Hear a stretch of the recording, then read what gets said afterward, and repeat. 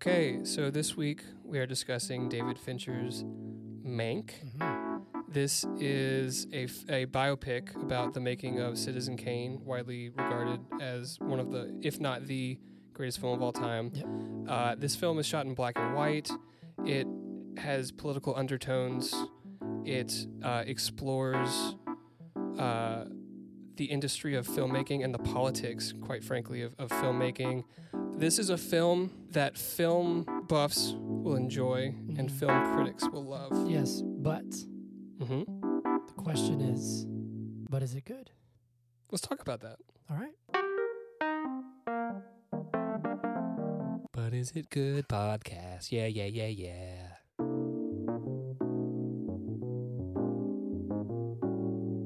Hello. Hi. Hey, Hey. welcome to episode 12. Is it 12? 12. 12. Episode 12. The day that Major League Baseball returns. Yep. That's why we're here. Well, technically, Major League Baseball returned yesterday. Oh, yeah. That's right. Unfortunately, the Braves fell to the Phillies in extra innings. But baseball isn't like other sports where you get like half points. You know, like in hockey and soccer, if you get to extra you also get time. more than 12 games. You get 150. Yeah. So they're okay. Well, both hockey and soccer, don't you get more than 12 games? Yes. Everything but football. Football has I think in 17. basketball, you Football get- has 17 games. Okay. Used to More, be anything more than college football. there's something newsworthy. The NFL has expanded their season to 17 games. Really? Yeah, fun fact. But Is that that's new? not. Yes, it is. It's Okay. it's very like it Just happened? it was announced like this week. Oh, So okay. but that's not what we're here to talk no, about. we're not. I'm sorry. We're here to talk about movies. Movies, Movies. films, and cinema. Cool. All right. So we'll get to that in just a second. But I have a couple things in news, and then I have a philosophical question that I want to ask you, Zach. It's time for Hunter Shindig. Yeah. Hunter Shindig. I All right. wasn't even remotely close to on beat. No, it's great.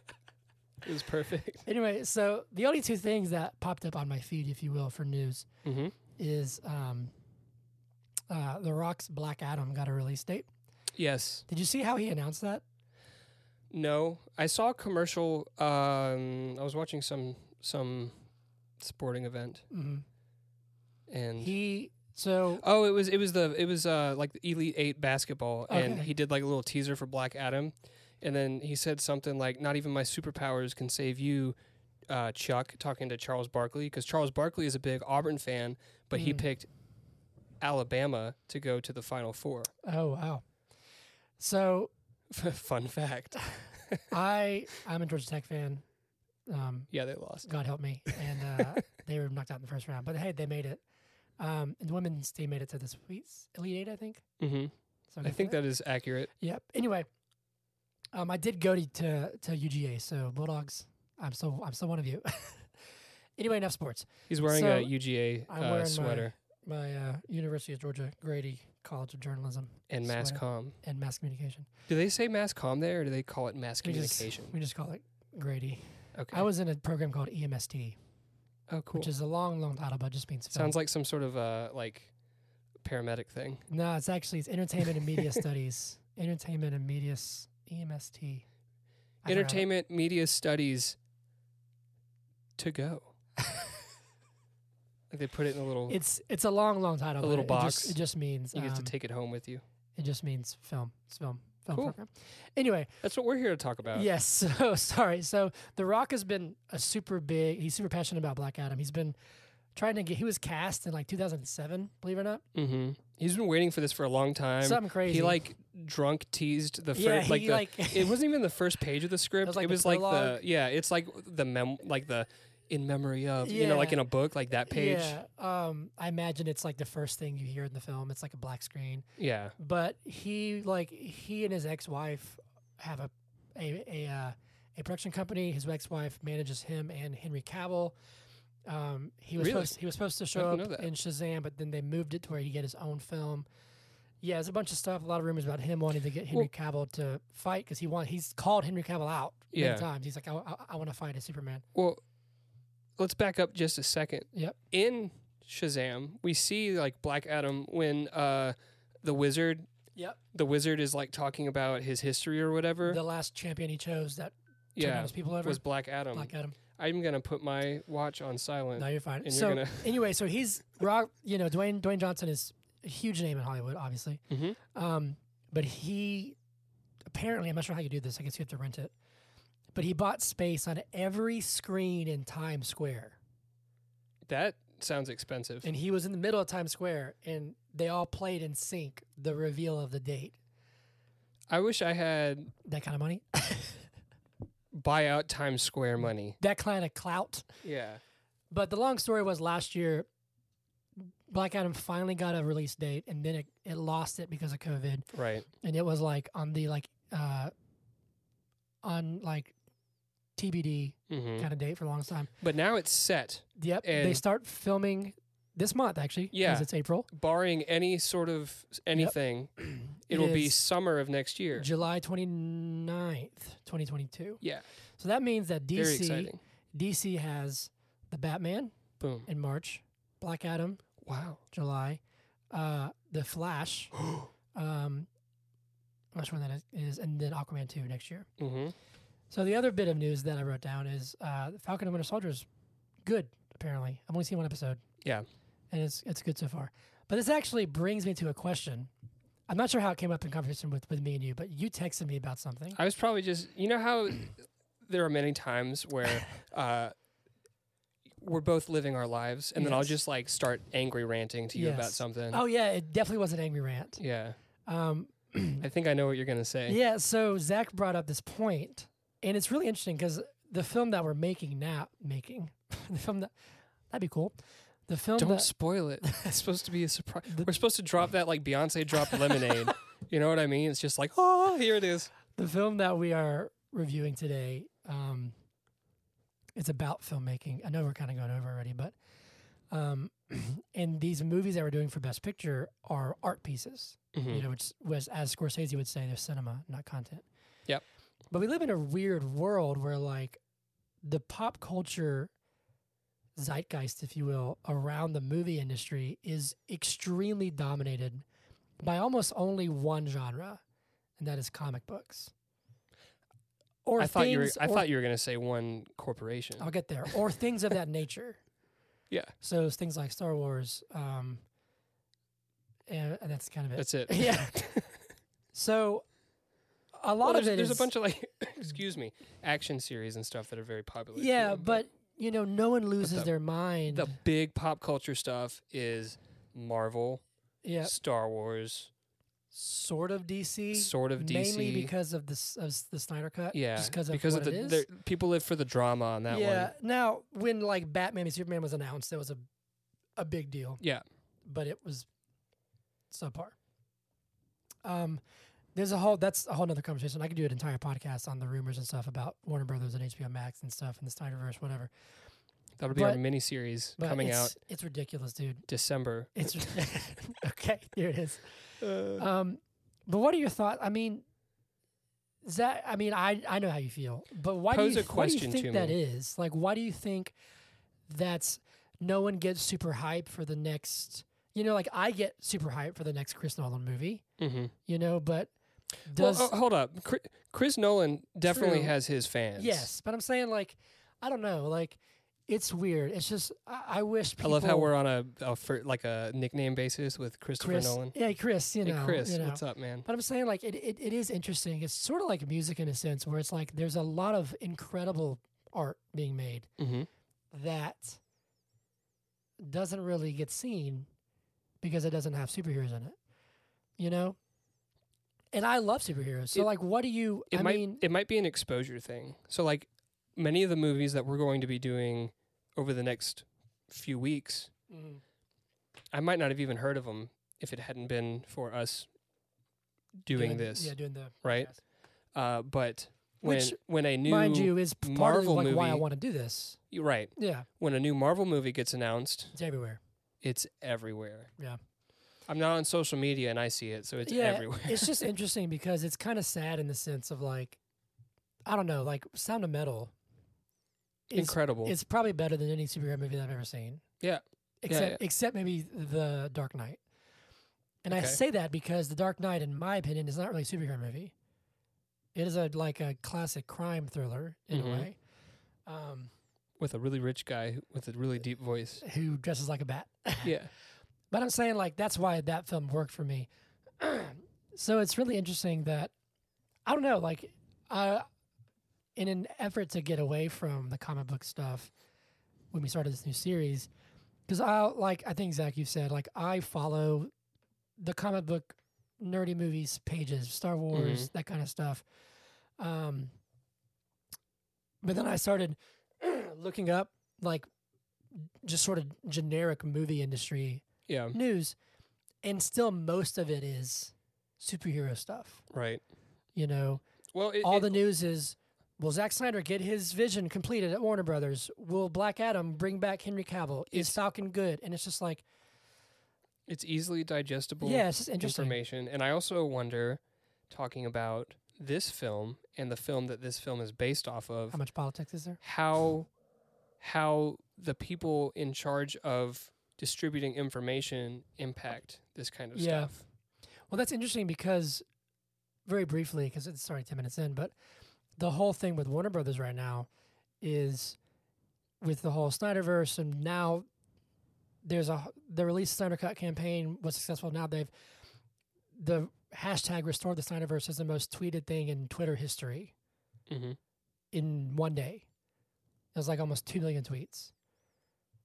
The most tweeted hashtag? Yeah. Okay. Because I was thinking the word "the" is probably been tweeted a lot. But I'm saying it was it surpassed Avengers Endgame, surpassed any movie ever made.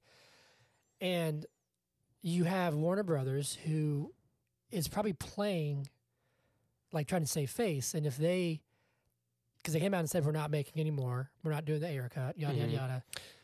Yeah. I have opinions. Yeah. So they're probably trying to save face. Right.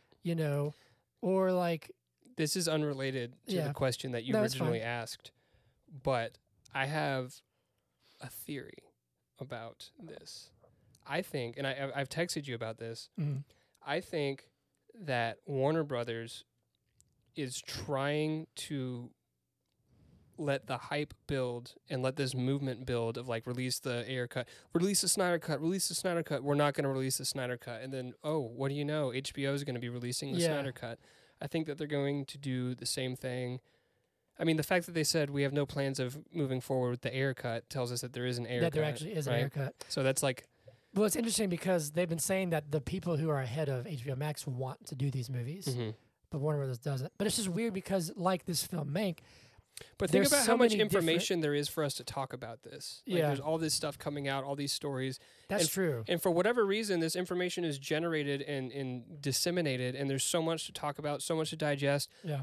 Another thing, these big universes, I feel like people really like big creations like that they can continue to relate with the characters. Yeah. And, it builds upon itself. Ideally, sometimes directors take different directions and things like that. But you know what I mean?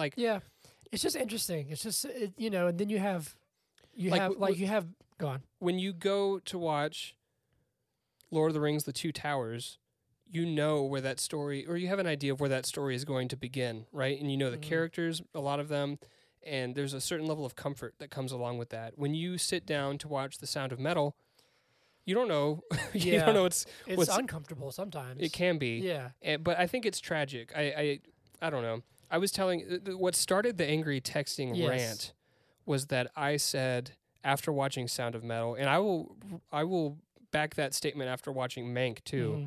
When I watch a film like this that brings so much to the table, that has a powerful message, that is really masterfully created in multiple different ways, it's upsetting to me that these aren't in the mainstream, that the mainstream is the superhero and the Star Wars and the cartoon remakes that are put into live action. It just seems unnecessary to me. This Disney. Yeah. Look, I've got nothing against Disney. I don't want that to be misconstrued. I do also agree with you in the sense where it's do we need these? Yeah. We don't really. You know what I mean? And it's just, there's so much of the same thing. We just got James Gunn's Suicide Squad trailer. It looks amazing. I'm super hyped for it. But we already got one. Right. While we're also simultaneously trying to get another version of the first movie released. Right. So now we're getting movies that we've already seen that are already amazing. Right. In The Lion King and the classic Beauty and the Beast, all that kind of stuff. Getting them again. A lot of times it's the same movie, just with real people. And it's like people aren't talking about the message that movie's trying to send. They're talking about like, oh, did the little teapots look nice when they were dating? You know what I mean? Like it's like we watch it differently. And I get it where it's like there's kids nowadays, like my son maybe he'll resonate more with Jon Favreau's Lion King because it's brilliantly made. But like, if that didn't exist, I would have still shown him The Lion King. And he probably would have loved it. You know what I mean? And so it's never weird. See it. Sometimes it does feel like a cash grab. Like, do we need a Cruella de Vil prequel? Right. Like, Emma Stone is a brilliant actress. She's incredible. I just don't. Did I dream that she's retiring from acting? I haven't heard that. Keep talking, and I'm going to look this up. So, like, I get to your point, like, I don't know. Like, no, I'm thinking of Emma Watson. It's one thing. Emma Watson's retired from acting. She's like done? Gonna live in the countryside. Well, she's kind of pivoted more to being like an intellectual activist, right? Which I think she's got other things she wants to focus on. But I'll try and Sorry, no, I just derailed that whole thing on something that's not even. I'm just saying, like it's interesting, like. I get it, even though I love Marvel, I love Star Wars, I love Mandalorian, I love all that stuff. I'm super hyped for the Obi-Wan Kenobi series, which their cast looks amazing. Yeah, that's what it was. That picture came out. Like it's great, and I'm fine with getting more stories that we haven't heard if it's in the same universe. But like at the same time, it's like when this is the last thing. It's been 20 minutes. Sorry. It feels really easy. Well, no, but I'm saying like they've announced like 6 more Star Wars movies. Yes. Like, this is my issue. Like 5 or 6 new Star Wars shows. How many movies are planned for the MCU? Oh, there's movies. How many more Toy Stories are they going to make? Here's the thing. The movies for the MCU don't bother me as much but there's probably 7 or 8. There's like 14 shows. Okay? That's too much. It's too much. And they're good. But it's just like there's a reason we haven't done WandaVision. There's a reason we haven't done Falcon Winter Soldier because it's too much. Let me ask you a question. Yes. You've seen all of WandaVision. I assume you're going to watch all of Falcon and the Winter Soldier. When I can. I've seen one episode. 5 years from now, are you going to think back about the impact that WandaVision had on you? I don't know.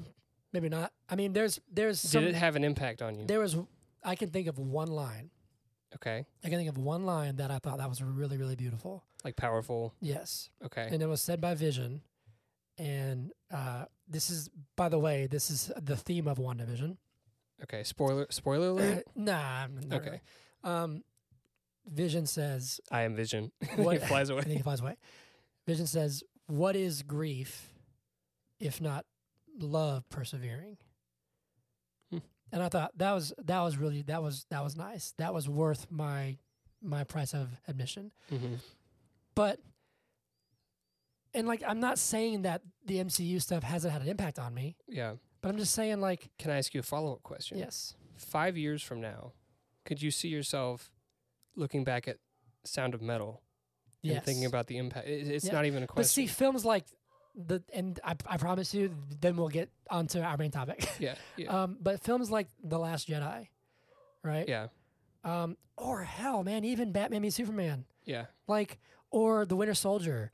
These movies that stirred up conversations that didn't try and make a formulaic superhero sci-fi movie. We have a Batman who's broken and jaded. Why? That's like It's been 5 years, and it just got re-released. That movie's never even faded. I don't care if you hate it or not. Winter Soldier, it's an espionage spy film. Still probably one of the best films in the MCU. Okay? The Last Jedi, that was a film that took risk. I don't care if you hate it. That's fine if you hate it. But like, what? Do you hate Last Jedi? I thought you liked that one. Is that episode 7? No, that's episode 8. Oh, 8. Yeah. But I'm saying having this Luke who's broken and is. See, I'm so out of it. Yeah, but I'm saying like those films who took the big artistic risks. Yeah. I love, and I think that's awesome. Even if I don't agree with it, I respect it. Right. But then we have fandoms who are just like lose it. And even though I like DC, the Snyder Cut fandom has done that, where they're just like, I'm going to sit here. No, I'm not going to watch. There are people who are review bombing Godzilla vs. Kong because Warner won't release the Snyderverse. You know what I'm saying? It's just like that's a step too far. It's just too much. You know what I'm saying? Like it's a step too far. I don't know. We went on a little rant there, but it's interesting because we are doing this podcast because we love films, not comic book movies. I love them. Even though we started with the comic book stuff. Yes, but also like frankly, that's also what's popular. You know what I'm saying? Like yeah, absolutely. I don't know. It's an easy entry because those are easy films to digest. Yep. They're easy to approach. Yeah. I don't know. It's an interesting conversation. And it's something that everyone can talk about, Yeah. Not everyone's going to like Sound of Metal, but most people are probably going to enjoy that cinematic experience watching. Like, I don't know. Anyway, do we have any whiskey shots? Is that what's next?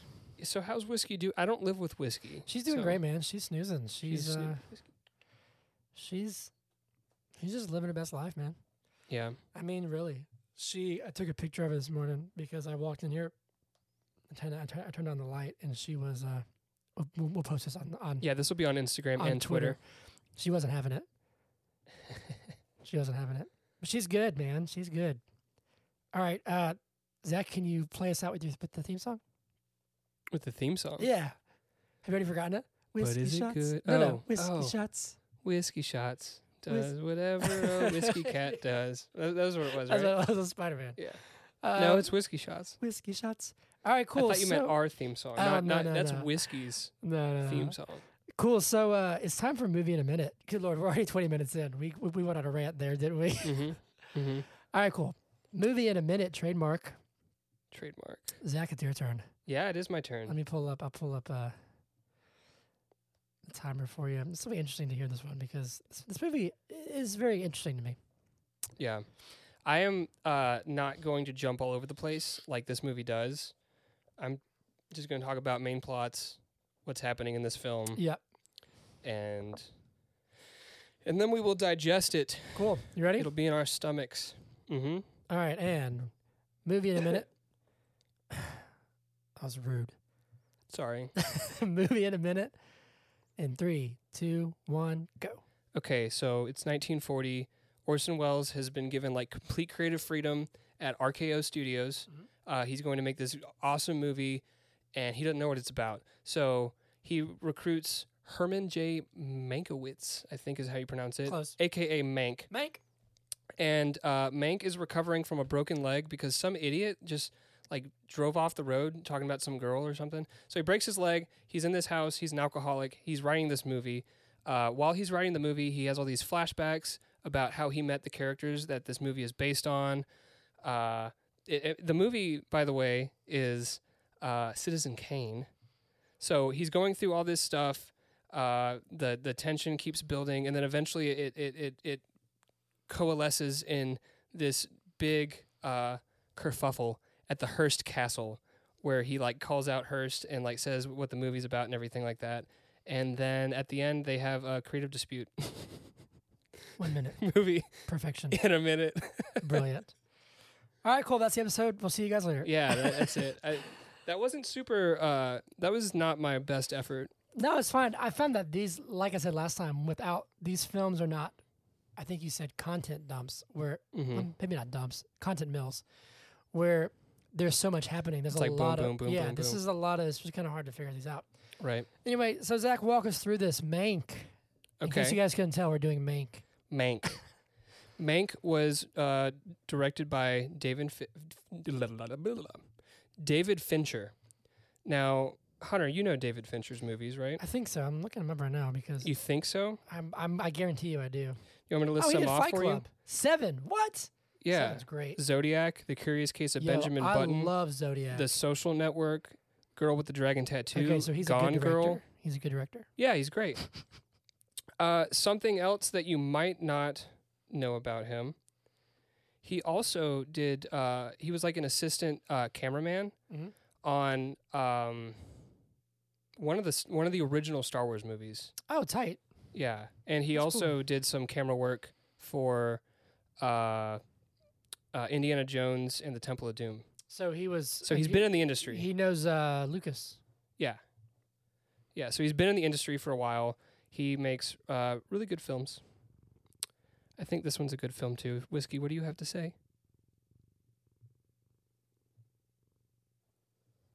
Well put. Brilliant. So good. All right, cool. So who did the music?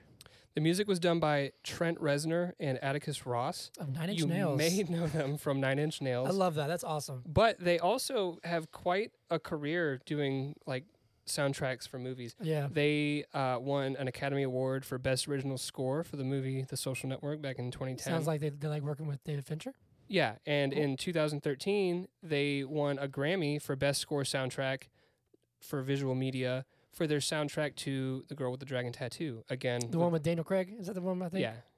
Yeah. Again, with David Fincher. So, right on. And, I mean, this soundtrack is pretty flawless, I would say. Yeah, it's great. It's nice to see members of Nine Inch Nails not putting Nine Inch Nails-esque it's music really into, cool. You know what I mean? Like these like rockers.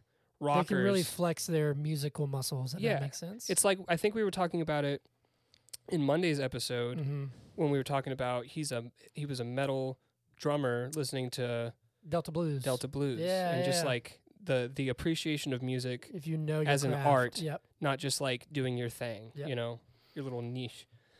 This was written by Jack Fincher, starring Gary Oldman, Yep. Amanda Seyfried, Lily Collins, Arliss Howard, Tom Pelphrey, and Charles Dance. Runtime 131 minutes.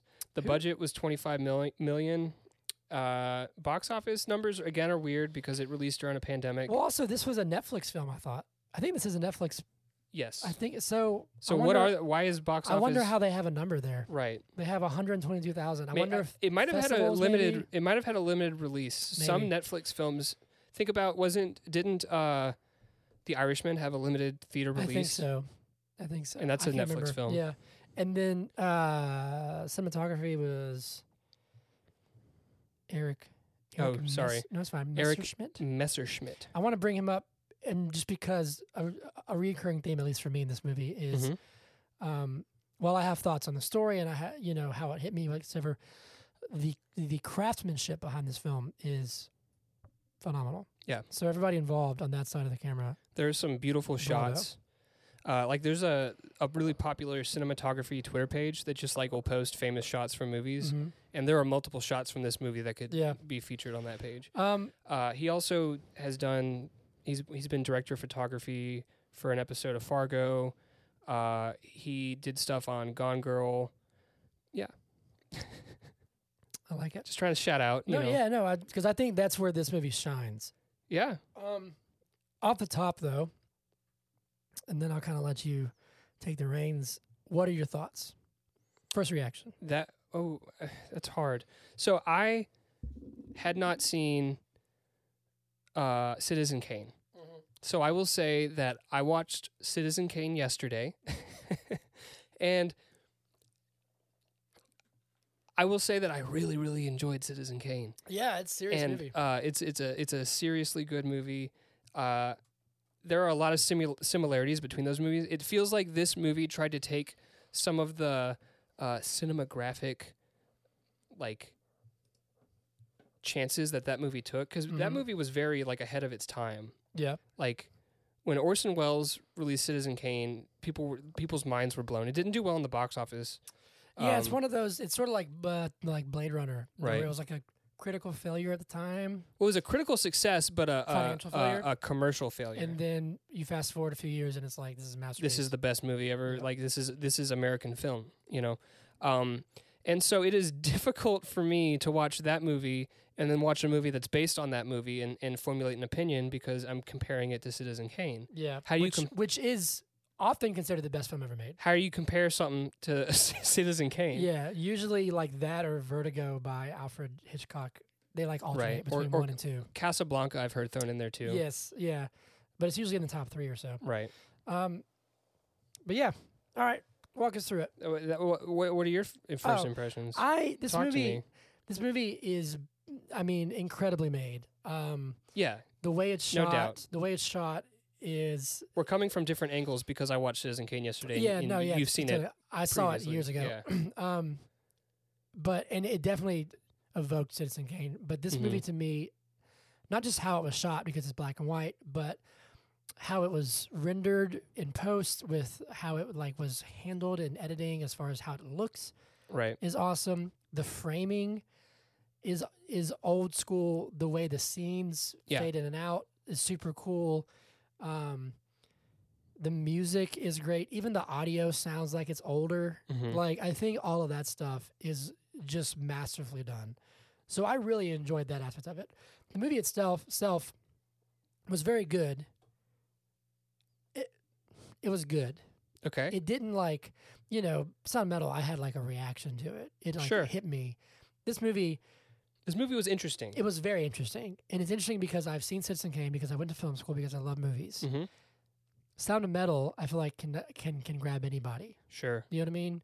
This movie, I've heard, when La La Land almost swept every award, and I love La La Land too, but I heard someone say Hollywood loves movies about Hollywood.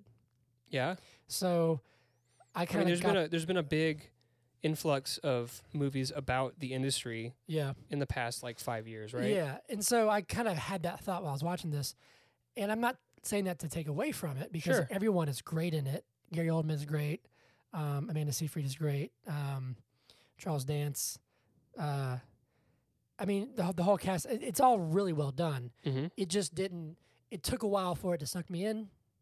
Okay. You know what I mean? Like, towards the end, I was definitely I was in it. See, I was in it from the beginning. It didn't take a while. Probably because I had watched a black and white movie yesterday. Yeah, I think part of me was trying to simultaneously remember things about Citizen Kane while I was watching it. Let me ask you this question, and then we can dive into the movie itself, plot points and things like that.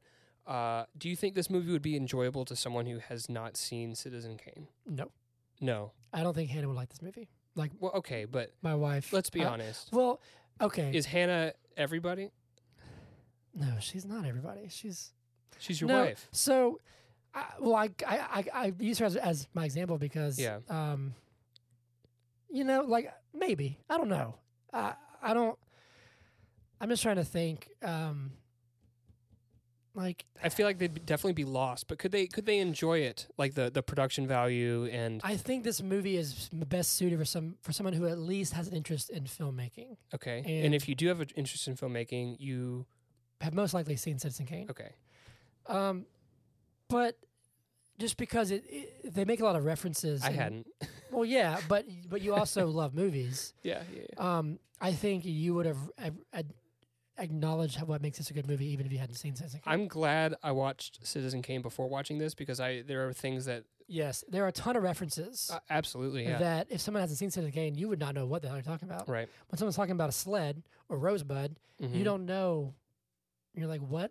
Yeah. You know what I mean? But the sled, Rosebud, is the linchpin of Citizen Kane. And even still, it took me a minute to kind of get what was going on. So I don't know. I just think there were points in this movie where I got lost in the weeds a little bit and had to go back and then I was like, oh, okay, that's what they're talking about. And I should let me just say it like this. I watched the first hour of this film last night, laying in bed with Hannah, and she didn't care. Okay. I'm not saying that as any sort of good or bad thing. I feel like sometimes if an art piece is so good, it'll draw you in no matter what. She didn't seem to be interested in it. But there are many movies that we both enjoy that she doesn't get into. Yes. Exactly. Yeah. No, I'm what are you getting at?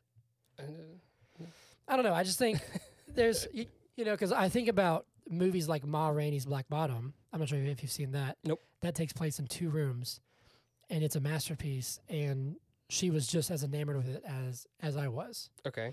So I don't know. I just feel like this was it was a little self-indulgent sometimes. Okay. Within, excuse me, as far as a movie. You need a glass of water. Good Lord, a movie about movies. Yeah. You know what I mean? Yeah, like I said in the intro, this is a movie that people who enjoy movies will enjoy. Yeah. Right? Anyway, let's dive into the movie. It a bit. We're talking about movies today. Mank, the movie. Okay, so we open up and I mean the scene is set pretty clearly. Orson Welles is given creative freedom over this film. Yep. Do you know who he is? Like, did you know who he was beforehand? I know this was his directorial debut, but how did he get here? So this is one quick thing. I think this is just so fascinating. Sorry, I just hijacked it. No, I mean, we want fascinating things. But I've always thought this was super interesting because I learned this when I was younger. Orson Welles, I forget how he got started, but I know he kind of blew up because he did radio shows. Oh, okay. And what made him like a household name was he did War of the Worlds. He wrote War of the Worlds. Oh, yeah. So like the old 60s movie and then the Steven Spielberg remake with Tom Cruise. Right. But when he did it, it like actually freaked everyone out, right? Because he did the program. His program started with another program, and he started doing it like it was some concert being interrupted by the news bulletins, and each time they got worse and worse and worse. Right. So people thought that Earth was being invaded by Martians. Yeah. So that sort of like I've always thought that was really cool because that tells you that he's a great storyteller because he can do it with just words. Yeah. No visuals, nothing. But yes, you are right. They were like, here, make a movie, whatever you want. Because RKO was sort of they were tanking, weren't they? Yeah, they were tanking. Yeah. The big names, MGM and Warner Brothers, Paramount. I think Paramount is mentioned as well. Yep. And RKO was going down. Mm-hmm. And this movie, while it was amazing, Citizen Kane, it didn't really help them out because, like we talked about, it was a commercial failure pretty much. So we meet Mank, who's being brought into this home out in the like Mojave Desert or something, or I think he's in California. Yeah, it says Victorville, California. Okay, wherever that is, and definitely the desert. Yeah, his leg is broken. Some idiot driving a car. Yeah, he was in the car with this guy, and the guy was like, "I think she loves me. Look at this letter." And he's like, "Please keep your eyes on the road." And the guy's like, "Look at this letter," and he just crashes. And he's fine, but yeah, he's being like lifted into a hospital and then into an ambulance. And the guy's like, I think she loves me. Yeah, it's like, come on, man, get over yourself. You just like broke this guy's hip and everything. Because it's not just his leg at first. He's in a full... Yeah, he's like in a body cast. Body cast thing. So Mank has been hired to create this or write this film. He's given a deadline of 90 days. Yep. But in the first 5 minutes, it gets cut down to 60 days by Orson Welles. He has... hairline. I can't remember her name. The nurse. What's the nurse's name? I forget her name. Okay. I apologize, I'll nurse. Find out real fast. And Rita Alexander, who dictates for him. So she like writes down all of his thoughts and then types it up, and then I guess he looks over it and edits it and everything. And they start writing this movie, and it becomes very clear to Rita. Rita's reading it, and she's like, this is obvious who this is about. Yes, but we don't really know that yet. Right, unless you've seen Citizen Kane. Well, yeah, I know. But we start doing this jumping around non-linear because Citizen Kane's also non-linear, correct? Correct, absolutely, yeah. And it follows, so Citizen Kane is a movie that is non-linear and follows this newspaper tycoon. Yep. This movie is non-linear, and it is about a movie being written based on a newspaper tycoon. Yes. There's so many similarities. Which it all comes... If you watch them back to back like I did, there are so many similarities. Yeah. I mean, in Citizen Kane, Charles Kane is talking about the war, and he's like, there's not going to be a war. Like, I talked it with everyone over there. There's not going to be a war, trust me. And William Hearst is like, oh, the Nazis, they're dignified people. We're not gonna have a war, stuff like that. And I thought that was a really interesting scene because you never really think about, like with the rise of Hitler, like people talking about him. You're like, I mean, should we be worried? And it's like, I don't know, because us growing up after the fact, all we've known is how bad it was. Right. So it's really that's a really interesting scene. In that scene, I think it's Mank. It might be someone else, but they're talking about, they're starting to put concentration camps in place. Yes. And someone's like, what's a concentration camp? Yeah. And that is Mank. He says that they just built their first concentration camp. Yeah. It's really interesting. The political undertones of this movie are not even really, I would say, undertones. They're not subtle. They're front and center. Yeah. It's like a subplot because the movie's not about that, but it's definitely a big subplot with the election of Upton Sinclair. Well, not the election of him. The campaign. The campaign of Upton Sinclair, who was a socialist left candidate in California for governor, I think. Yeah, he was running for governor. Yeah. Against something Miriam. I don't know. Yeah. So anyways, we go into this big flashback about how Mank met William Hurst. He was just like hungover at some estate or something, and he waltzed out to this this movie set, right? I was watching that, and I was Wouldn't that be the life? No, I was just thinking, I was like, people could not do anything remotely close to this nowadays because, sound stages sets and are closed out. And he was like just drunkenly walked. Yeah. I also think it's so interesting because we see L.B. Mayer of MGM and some other guy, I forget their names.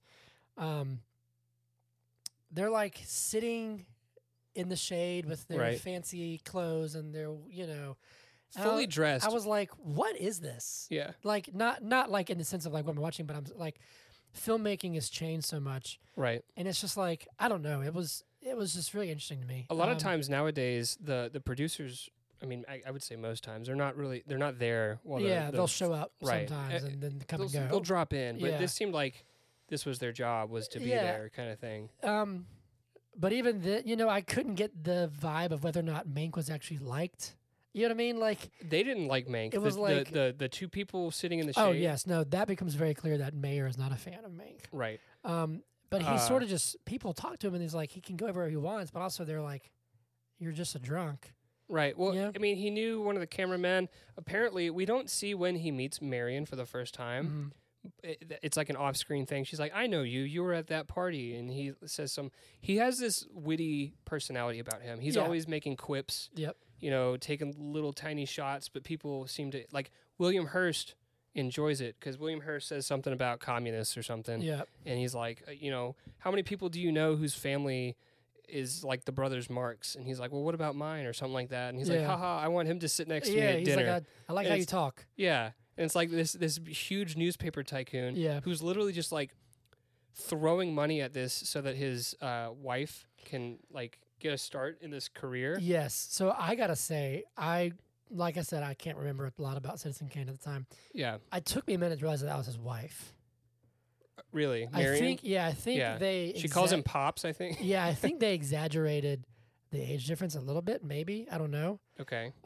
Because Charles Dance, he's up there. He's a great actor, but he's... I don't know. But then I did catch on. I was like, wait a second, okay. Because Amanda Seyfried plays Marion. Yes. Whoa. I don't know if you heard an explosion. I'm leaving that in there. But a light bulb just exploded, and it smells like gunpowder in here. Wow. Should we pause and clean that up? We're going to take a short commercial break because there's shattered glass everywhere. All right, pause. We've cleaned up the glass. Yeah, so whatever we were talking about, there's a spirit in this home that was not a fan. They didn't like it. And it blew up a light bulb. It melted the blanket. Yeah. It was very warm. So we were talking about the age difference between William Hurst and Marion Davies, correct? Yes, I'm picking up glass. Don't mind me. I thought we were done picking up the glass.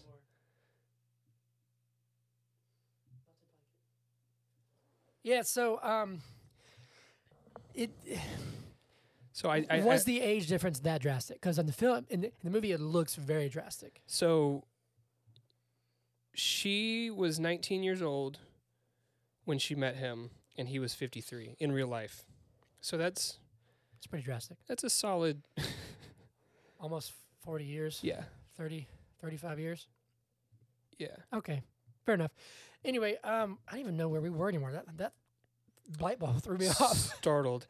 You know what that reminded me of, that light bulb moment? It reminded me of in Citizen Kane when that bird just goes and it just like shrieks in your that scared the crap out of me. It's so. And I learned that Orson Welles put that in there to make sure people were still like paying attention. So on that note, just because like we this movie jumps around, so let's do that too. On that note, John Houseman.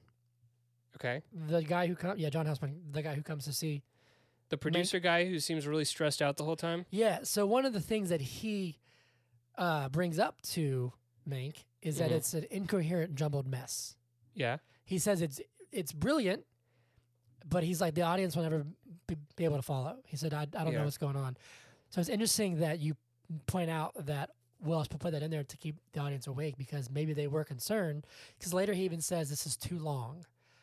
It's the greatest thing you've ever written, but it's too long. So I know you haven't seen it in a long time. That happens, and there's only like 10 or 15 minutes left in the movie. Really? Yeah. It's like pretty much at the end. This bird just...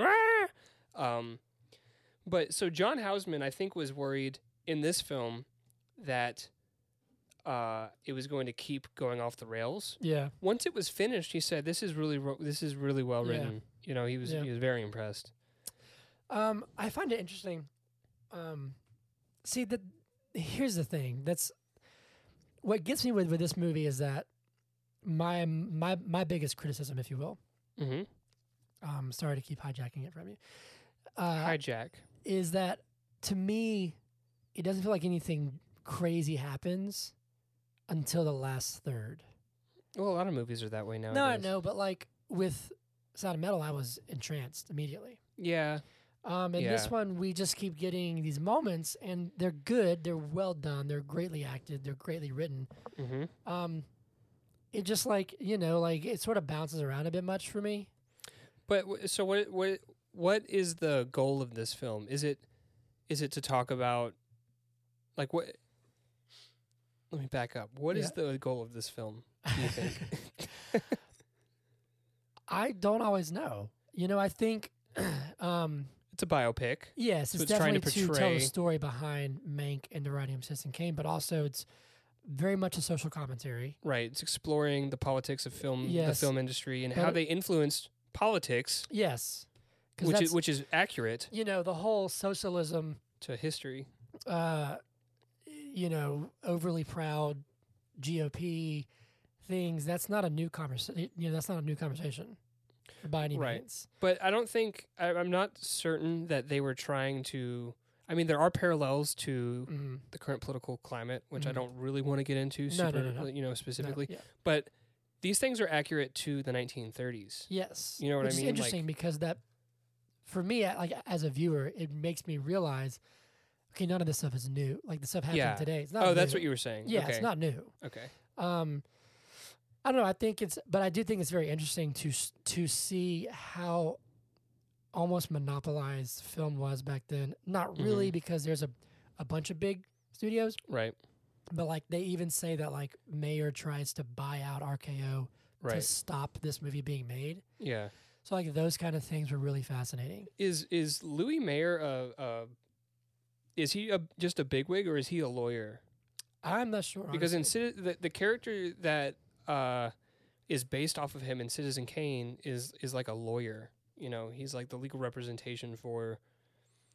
I keep wanting to say Herman Cain. No, this just says film producer and studio exec. Okay, so he's a bigwig. I thought it was. This is off topic to what we were talking about, but on topic for the movie. Louis Mayer, LB Mayer, Louis Mayer was walking them through the studio, and he was saying all this stuff, and he said something that really stuck out to me. He said, "We are selling nothing but a memory."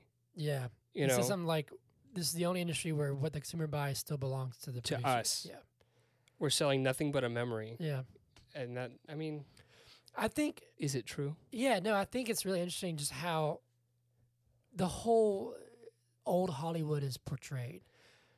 I just thought of something. No, continue, and then I'll come back to it. There's a show that we watched on Netflix called Hollywoodland, and it's fictionalized, and it's like an alternate kind of reality kind of thing. Yeah. But it's really interesting to show the golden age of of Hollywood, which this was right before that, kind of. But this time when, like, I don't know, like, it's still glamorous today, you know, Hollywood, even though Atlanta is almost the new Hollywood. Mm-hmm. But back then, it was like this whole different world. Yeah. You know, it's really interesting. Anyway, what's your thought? So my thought was, in this movie, LB says that. He says, you know, we're selling a memory. In Citizen Kane, someone is on there. It was, what's his name? Charles Kane? Yes. Charles Kane. See, I watch these movies, and I'm trying my best with these details, y'all. I promise. But some Charles Foster Kane. Charles Foster Kane has this buddy named, like, Jedediah, right? And Jedediah is old, and one of the newspaper people or one of the media people are interviewing him, and he says that memory is a curse. He says we're cursed with memory. And I just thought that was like the contrast. There's so many parallels, like I said. Yeah, it's really. So would you say? I know we're not really going by the movie, but whatever. Would you just because this you can't talk about this film without talking about Citizen Kane? Would you say that this movie was made better for you because you had just watched Citizen Kane? I think you've already said that. I would, yeah, definitely. Yeah, because there's so many little tiny things. I'm not even going to be able to point to all of them. Yeah, that are like stark. I mean, big parallels to that movie. Little Easter eggs and things that you can, you could watch this movie 10 times and get something out every single time, Yeah. Which I enjoy films like that. Like, I know you haven't seen Memento, but every time I watch Memento, you see something new. I see something new. I pull something out of that movie, So, yeah, like that, I think that's why the first half of the film for me was a little... muddy, lagging maybe. Okay, because I was actively trying to be like, okay, what was that in Citizen Kane? I didn't have time to watch Citizen Kane first. Right. What'd you watch it on, by the way? HBO Max. Oh, dope. But it was just like not a sponsor, could be. Hey, we'll happily do that. Hashtag restore the Snyderverse. But like they'll make mentions of things, and I'm like, okay, who was that in Citizen Kane? What is that? Mm-hmm. So that was kind of tough. But oddly enough, the thing that actually eventually got me in, which I'm not usually for this, but was the political subplot of this movie. Yes. Okay. Interesting because let's talk about it. I don't always like when it's sort of like Zack Snyder and his Christ allegories, where it's like right in your face. Yeah. You know what I mean? But it's a big parallel to Citizen Kane. Yes. Yes. I mean, we're just going to keep talking about it. No, it's fine. It's what this film is made to be. Right. Essentially, there's the gubernatorial election. Gubernatorial? Between Upton Sinclair and the other guy. Yep. Whose name I can't remember because he's barely even mentioned. Miram or something like that. It's not about that other candidate. It's about the smear campaign against Upton Sinclair. Yes. And it's about the reaction of the quote unquote higher ups to Sinclair. Right. So Sinclair's got some opinions that William Hearst doesn't like. Yes. And so William Hearst, being this tycoon, he like owns the newspapers, right? And he is also in the film industry and all this stuff. He has a lot of power to sway public opinion. Yep. And so he hires a guy named Shelley. And I think Shelley actually, remember when they go into that room and there's all the people working on the films and stuff, all the people, and they're smoking cigars and whatever. Was Shelley in that room with them? He was one of them? So. Yeah. And first off, what was that woman doing there? You remember that?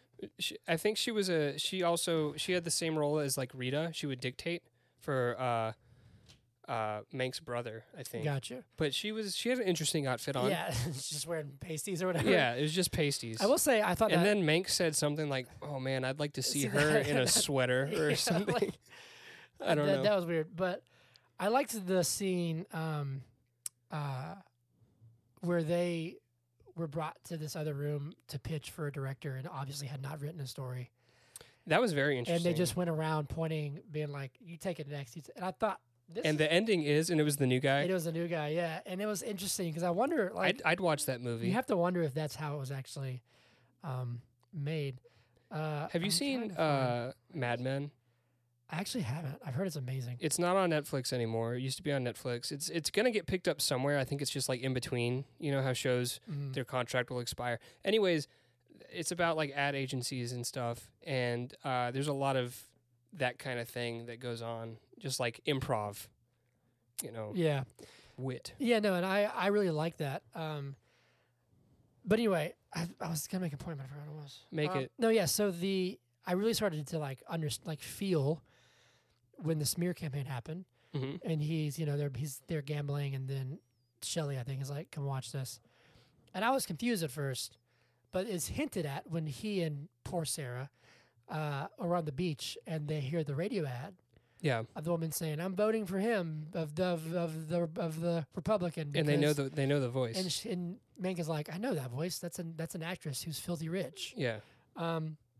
So yeah, it's definitely hinted at, and it's true that the smear campaign, the video that Shelley filmed and produced or whatever, put together, those are paid actors. Yep. And this is accurate to history. Back in the 30s, there were paid actor campaigns like this to sway public opinion in in elections. Yep.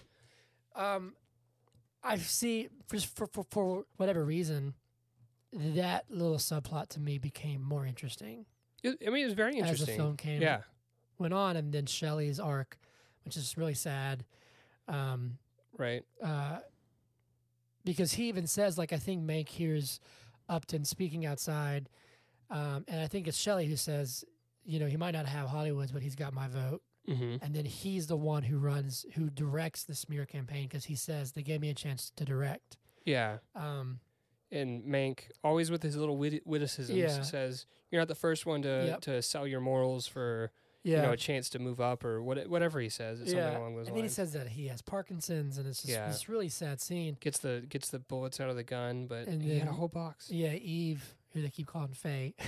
Well, because Shelley's been married twice. Yeah, but Eve was like, he had a whole box, and so that's when I was kind of like, I don't know, that for some reason by then I was like, okay, like I finally like sort of caught up to the movie. If that makes sense. Mm-hmm.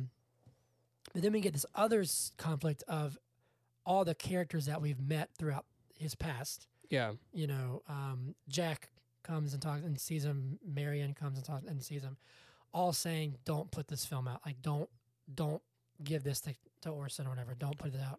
Well, I mean, it makes sense that Marion would say that. Yeah, obviously. I mean, even though Mank says that character is not you, I mean, it kind of is, Because Rita in the first half of the film immediately is like, this is based off of William Hurst. Yeah, and Marion Davies.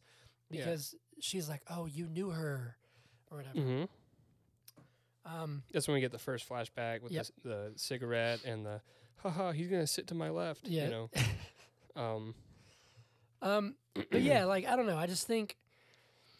So yeah, at this point in the movie, I mean, it goes back and forth, but the screenplay is pretty much written, and now it's to the after effects with all these people like Jack and what was the producer's name, John Houseman, and everyone saying like, this is a big risk. I don't know if you should do this. Blah blah blah blah blah. But then at the end of it, they all say, this is the best thing you've ever written. Which is what's interesting too, because he had originally agreed to not get credit for this. Yeah, he was ghostwriting for Orson Welles. Right.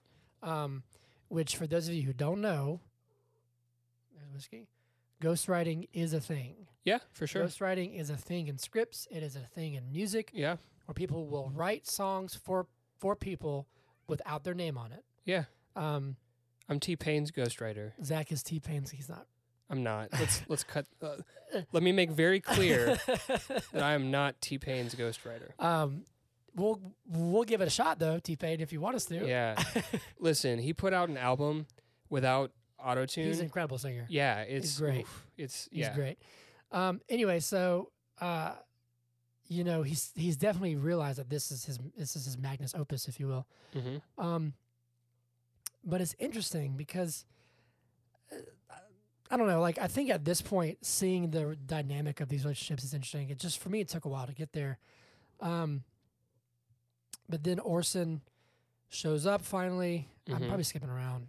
And then he does say, like, I want credit. Or did I skip the big castle scene? I think you did, because what you're talking about is like the last scene of the movie. Epilogue, if you will. Yeah. So let's talk about the party. The like, because this is sort of it all comes to a head. The party at Hearst Castle. So Mank shows up to this party, and he is plastered. Mm-hmm. I don't know what was going on before this, but he is absolutely plastered. And I think, actually, when I look at the timeline, based on what I'm reading here, the party was in 1937. Yep. So this is before he writes the movie. Yeah. This is like his improv, like they were in the.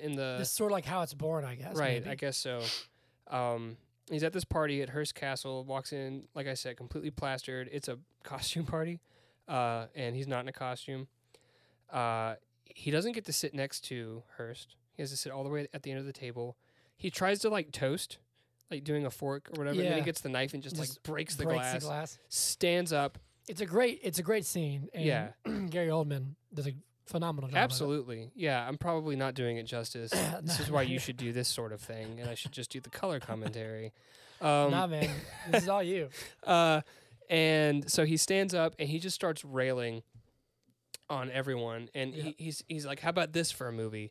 And he basically says the plot of Citizen Kane. And it's obvious that he's alluding to Hearst. William Hearst and Marion and Davies. LBJ. And LB, you know. LBJ. That's Lyndon B. Johnson. LB Mayer. LB Mayer. Yeah. And everyone gets offended and starts leaving. Yep. And then when he's done with this movie, he just throws up on the ground. Yeah. And says the white wine came out with the fish or something like that. Which apparently is a real quote that he said at some point in his life. It was really interesting because when he threw up at a party. Because then Mayer tells him, like, do you know who pays for half your payroll? He does. It's Hearst. And Mank does seem like he's like, oh shit. He does sort of seem like that. Well, money talks, Hunter. What? Money talks. Yeah, and I think that's the whole point of this is like maybe it's a commentary on the fact that, like Citizen Kane, can you be wealthy and be innocent? There's also, now that I'm thinking about it, I didn't think about this while I was watching it, but at earlier parts in the movie, he's talking about, like, I think his brother is going to get a job working for LB, and he's like, I'm only going to make $750 a day. That's half of what you make. And he's like, well, you should That's a ton of money. Back then, yeah. I mean, that's a lot of money. That's a lot of money now. Now, yeah. Yeah. And, but Mank says something along the lines of, like, you should be happy to, have this opportunity and blah, blah, blah, blah, blah. And then he finds out that the double that he's making, half of it comes from this guy that he pretty much despises throughout the whole film because of the political side plot and the everything. Yeah. It was a great scene because you have even like Marion, who's always sort of been, always sort of seen the best in Mank and always sort of like, oh, I love him because he's. They have like a real relationship in this movie. Even she's done. She gets up and leaves. Yeah. Which is interesting because historically they were nothing more than acquaintances based on like accounts that I read. Really? So yeah. You've done your research. A little bit of research. Yeah. Like, so Mank had he was acquaintances with both William Hearst. I don't know why I can't get these names in my brain. I have to look at them on my little note sheet every time I say them. William Hearst and Marion Davies. But he wasn't friends with them like he was in this film. He attended parties, but he was like work friends, maybe. Yeah, probably. But this is a bit of a left turn, but you mentioned this earlier. I'm looking through some stuff because we're getting close to the end. I know. You mentioned RKO 281. The fictionalized drama film. Well, let's talk about the end of this movie, and then let's talk about RKO 281. Because at the end of so Hearst escorts Mank out of the party while telling the little parable about the monkey and the organ grinder. Did you get that? It took me, maybe, but it was something along the lines of like, let me try and see if I can figure it out. So he's saying like the monkey thinks he has the power because to him, wherever he goes, he's got the little hat. Yeah, he has the hat, and wherever he goes, the organ grinder has to come with them. Yeah. Right? Isn't that... I don't even know what like an organ grinder is. I like how you just agreed with me about the hat. Like, obviously, that's not what the story's about. Totally. But I think what he's saying is that, like, in reality, maybe I'm missing it because I'm trying to think of how he ends it. He says, like, if I dance, he has to play. Mm-hmm. Right? So I don't know. I kind of took it as like, the monkey thinks he has the power, but maybe the organ grinder actually does. Is that what he's getting at? I don't know. Because I'm thinking of like, who is the organ grinder and who's the monkey? Is Mank the monkey? Mank is the monkey who thinks he has the power, right? But in reality, he's attached to the organ grinder, which would be Hearst. I guess so. That's kind of how I took it. I could be wrong. Yeah. Anyway. Yeah. So, anyways, continue. They're determined to make the film, and Orson Welles comes and visits Herman. Mank. I don't know why I called him Herman. That's his name. It is his name, but we've been calling him Mank the whole time, and then I called him Herman, and it like threw me off. So, anyways, they signed a contract at the beginning of the movie that he was not going to get credit, and the producer John Houseman even says, like, "Are you sure you want to? You can back out now." He does tell him. He's like, "I employ you to reconsider." To reconsider and to either ask for credit or not do this.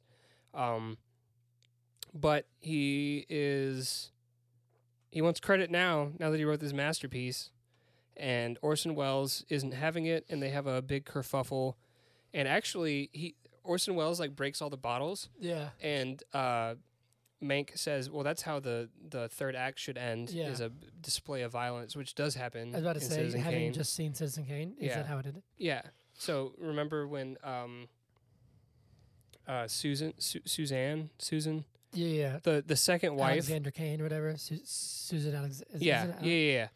Susan Alexander Kane, when she leaves and he realizes that he's not getting what he wants, which, Charles Kane always gets what he wants.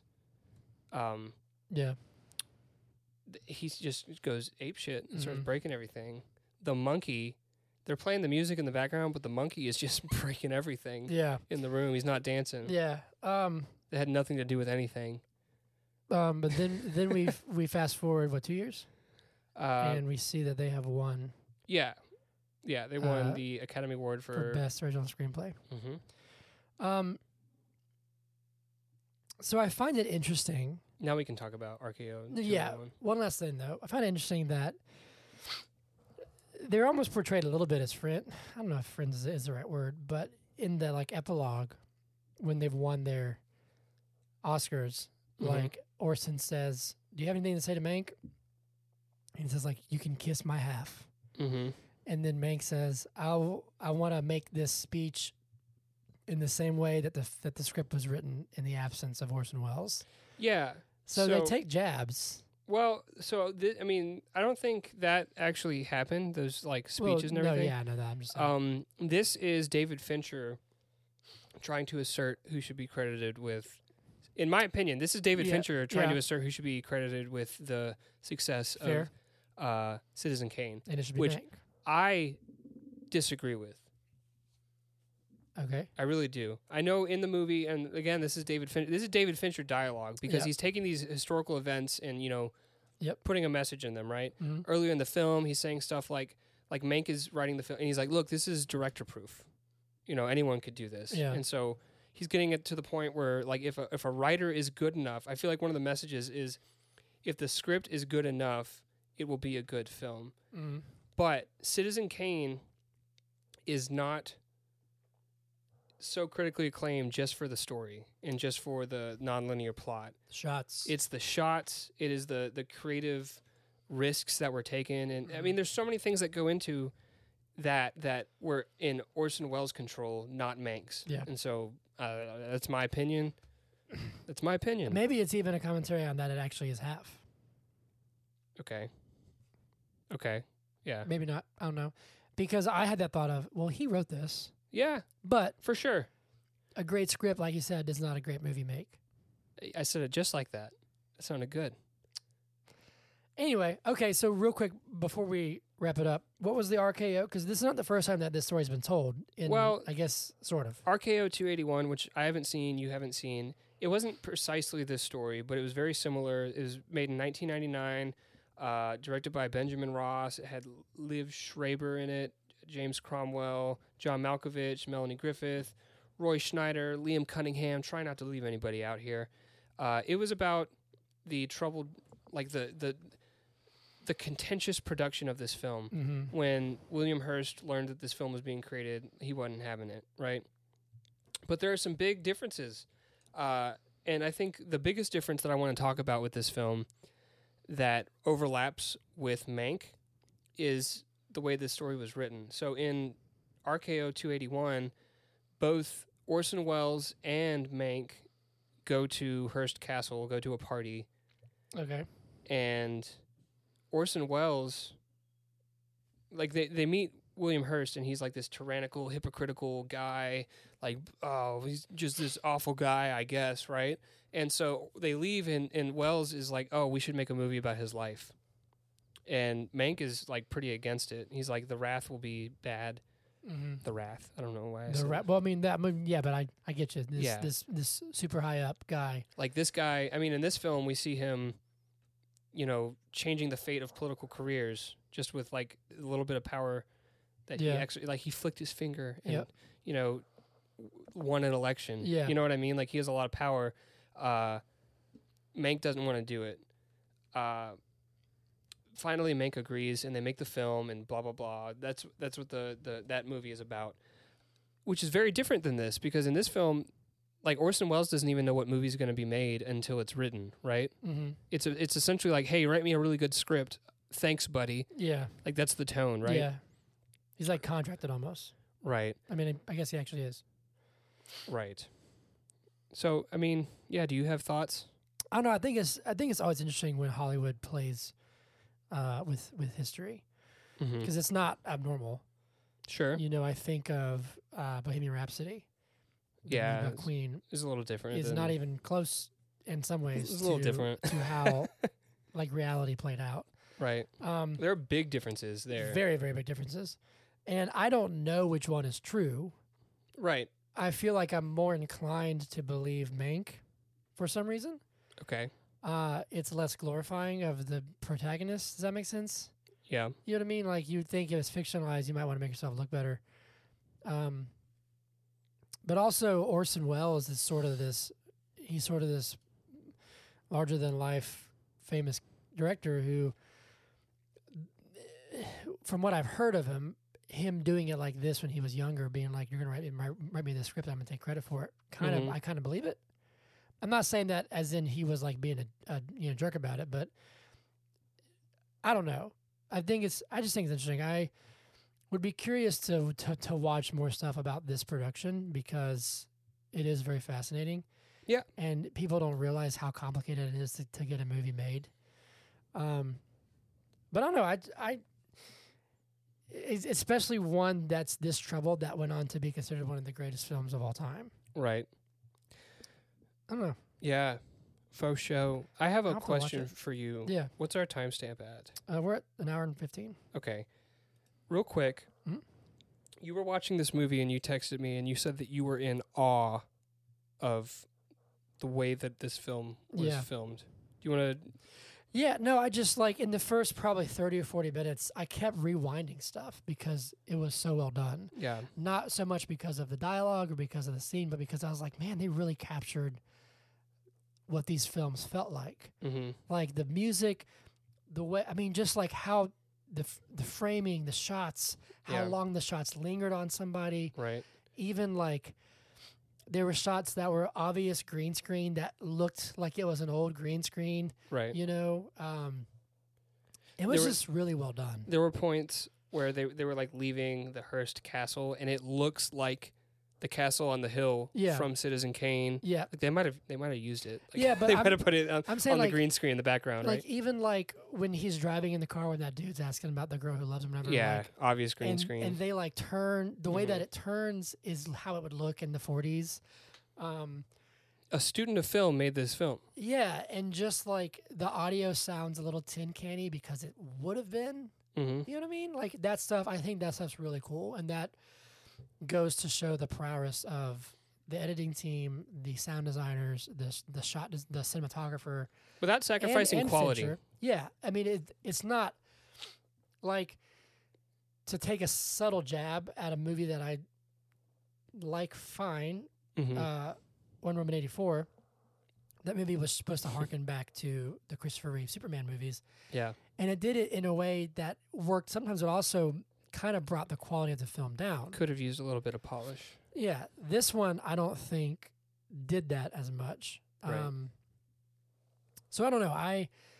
I just kept finding myself rewinding the film to like watch visual things and audio things, not so much story things. Mm-hmm. So to me, that's the best part of this movie. Okay. Yeah. So for you, this movie is a technical masterpiece, and the story is fine, interesting, but not it gets captivating. It didn't. It took a while for me to kind of be sucked into it. Okay. It's interesting, but I'm already interested in the subject. Sure. I don't know if I would have been like. It's not interesting of its own. Maybe like not, yeah. It didn't. This movie within itself wouldn't have drawn you in. Maybe not. It was, the lore surrounding this. Yeah. The fact that you've seen Citizen Kane, and the fact that you enjoy film and filmmaking. Yes. That drew you into this movie. So there was an external, motivation to watch this. Yeah. Versus Sound of Metal. I had no idea what I was getting into when I started. I mean, I had, a very brief idea, but 5 minutes. I was in. And I was drawn in hook, line, and sinker. Yep. I would say that's because we'll probably try and give our prediction when we finish the Oscar stuff. Yeah. So far, Sound of Metal is in. Although I actually think I heard that Mank has the most nominations of any movie this year. Yeah, it has 9 nominations, but think about how many different categories there are. True, because when you come to cinematography, those kind sound, of things, I totally agree with it. Yeah, I mean, for the technical aspects of this film, I think that this film should win. Yeah. If we're creating a hierarchy here, I would, for me, and then we can get to rating and is this movie good. I would say that Sound of Metal is above this movie. Yeah. For my experience in watching it, and the value that I'm going to take out of it. What do you think? Yeah, I would say this is definitely in second place to Sound of Metal. Kind of the same things. Sound of Metal just emotionally was amazing to me. This movie didn't get a huge emotional reaction to. And the accuracy of the aesthetic is great. I just think the story for me lacked a little bit. So it's definitely in second place for me so far. Okay.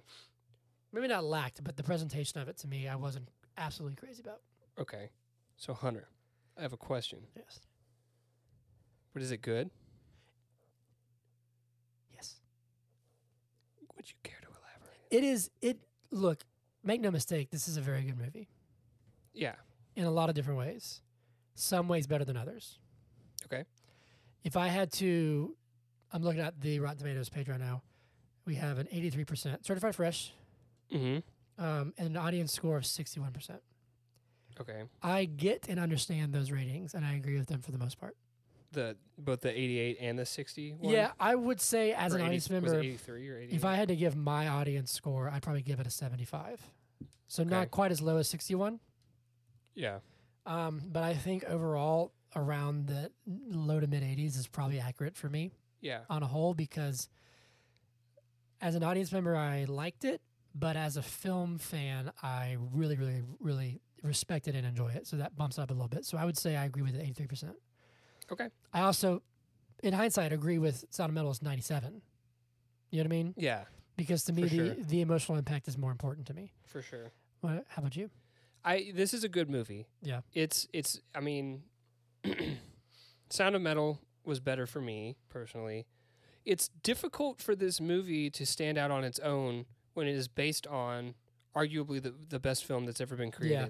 Like, when you base your film off of the making of the best film ever created, how is your film going to, like stack up? How could it? Yeah. Is it possible for? You're just looking at Whiskey's butt, weren't you? Well, her butt is just like right up. It's just pointing directly at me. It's not like I was like, oh, let me lift that tail. And look at No, I was scratching her back, and she just there's a butt looking at. It's just doing it again. I'm not looking this time.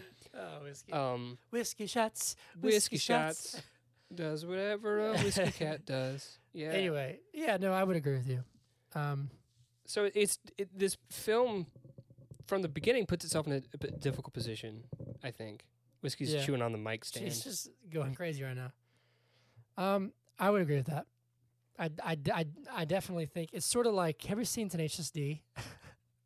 The movie? Yeah. No, but what? Please go on. With Jack Black and I forget the other. Yeah, I know. I've listened to their music. They get captured by Satan or something, and they have to play the greatest song ever written. Yeah. To escape. Sounds awesome. And then later they're trying to record it and remember, and they write a song called Tribute. Mm-hmm. And it's about how this is not actually the greatest song in the world. It's yes, I've heard the music. I just haven't seen the movie. It's just a tribute. So this is sort of like that in a more serious sense, where it's this is not the greatest movie in the world. This is just a tribute. This is just a tribute. Yeah. Long time ago, me and my buddy Orson here. Yeah. Oh man. Anyway, you got anything else? I mean, how are we gonna wrap it up? Well, so Monday we will be releasing our review of Minari. Minari. I'm really excited about that movie. Yeah. I'm really excited about that. It's got Glenn from The Walking Dead. I can't think of his name. Stephen Yeun or something like that. Okay. Keep talking, and I'm going to look it up so that we don't just like say or something like that. No, we get this guy's name. Sorry. But yes, so we're doing Minari on Monday. Do you know what next Friday is? Oh, no. It's okay. No. What's his name? Well, now I'm thinking. See, you asked me a question while I was pursuing the answer to a question. So now my ADD, I'm trying to answer two questions at once. Minari is Stephen Yeun. I was right. Cool. Cool. Yeah. No, I enjoyed Mank. I'm excited for Minari. Mank is the lowest rated one of the Best Picture nominees. Mm-hmm. So. But it kind of makes sense because totally. If we were rating these films on like technical expertise and, doing their homework, I mean, this film's in the number one slot for me right now. Yeah. It's as far as like overall impact and it's number 2. Yeah, it's number 2 right now. Out of 2. 2 out of 2. So it's in first place in one category and last place in the other. Yeah. So I mean, we'll see how it stacks up. I'm excited though.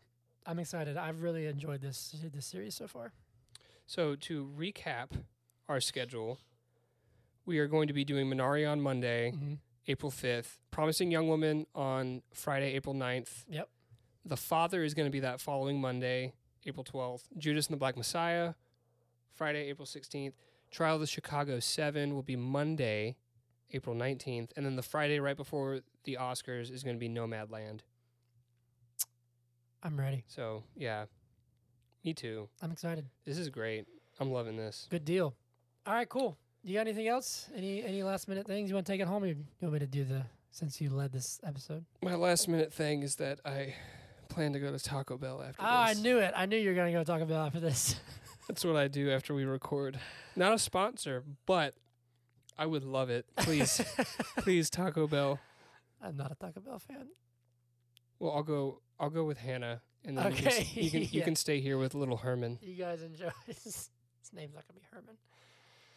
Anyway, cool. All right. So if you guys want to reach out to us, we did have an email actually said that we should do an episode on Citizen Kane. Perhaps we'll. Yeah. I need to watch it again before we do that. So one of our fans watched Mank and said, you should review Citizen Kane. That would be a big undertaking because that's a lot. Yeah. Rosebud. Mm-hmm. That's the snow globe just falls. Mm-hmm.